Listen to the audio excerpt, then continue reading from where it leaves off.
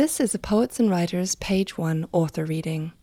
To hear more, visit us at pw.org/multimedia or at soundcloud.com/poets and writers. It was very late. The boulevard was quiet, and if in a moment someone would emerge from the little convenience store, denonoshno, its window said, day and night, if in a moment someone would emerge to investigate, I had time to get away as I thought of it, walking one block and then another without passing a soul. I kept my head down, trying to be blank and unplaceable, trying to calm what I felt, which was pain and relief and shame and panic still, even though I thought I was clear, that I was far enough now to go on uncaught. But I couldn't calm what I felt. Something rose in me I couldn't keep down, as I couldn't keep walking at the pace I had set. With each step my foot was more tender, and there was something else too, a nausea climbing to my throat. I was going to be sick.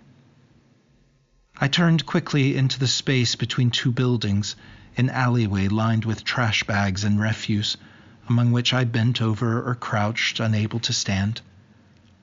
But it wasn't with bile or sickness that I heaved, but with tears, which came unexpected and fluent and hot, consuming in a way I hadn't known for a very long time, that maybe I had never known. I raised my hands, wanting to cover my face. Though there was no one else to see, I was still ashamed of my tears, and I saw that my right hand was covered with blood. In the light from the street I could see where my wrist was torn, a small, deep wound where it had caught on the glass. Stupid, I thought again, stupid. At the wound or my weeping, I'm not sure which. Why should I weep, I thought, at what, when I had brought it all upon myself? And I took one of my socks from my pocket and pressed it to the wound, wrapping it around my wrist and folding the cuff of my sleeve over it, not knowing what else to do. It was a fit of weeping, violent and brief, and as my breath steadied, I felt a sense of resolution, that I had been lucky and must learn from that luck. I wouldn't go back to such a place, I thought. This would be the end of it.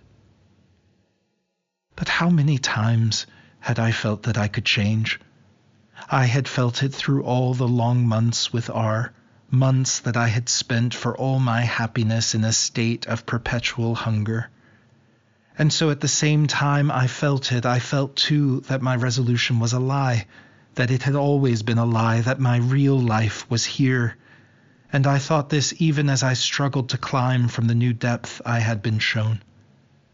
And even as I climbed or sought to climb, I knew that having been shown it, I would come back to it when the pain had faded and the fear, maybe not to this man, but to others like him.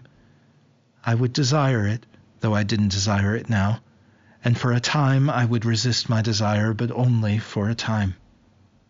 There was no lowest place, I thought.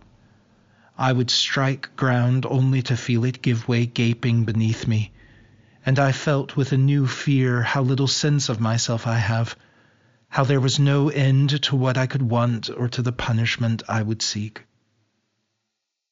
For some moments I wrestled with these thoughts, and then I stood and turned back to the boulevard, composing as best I could my human face.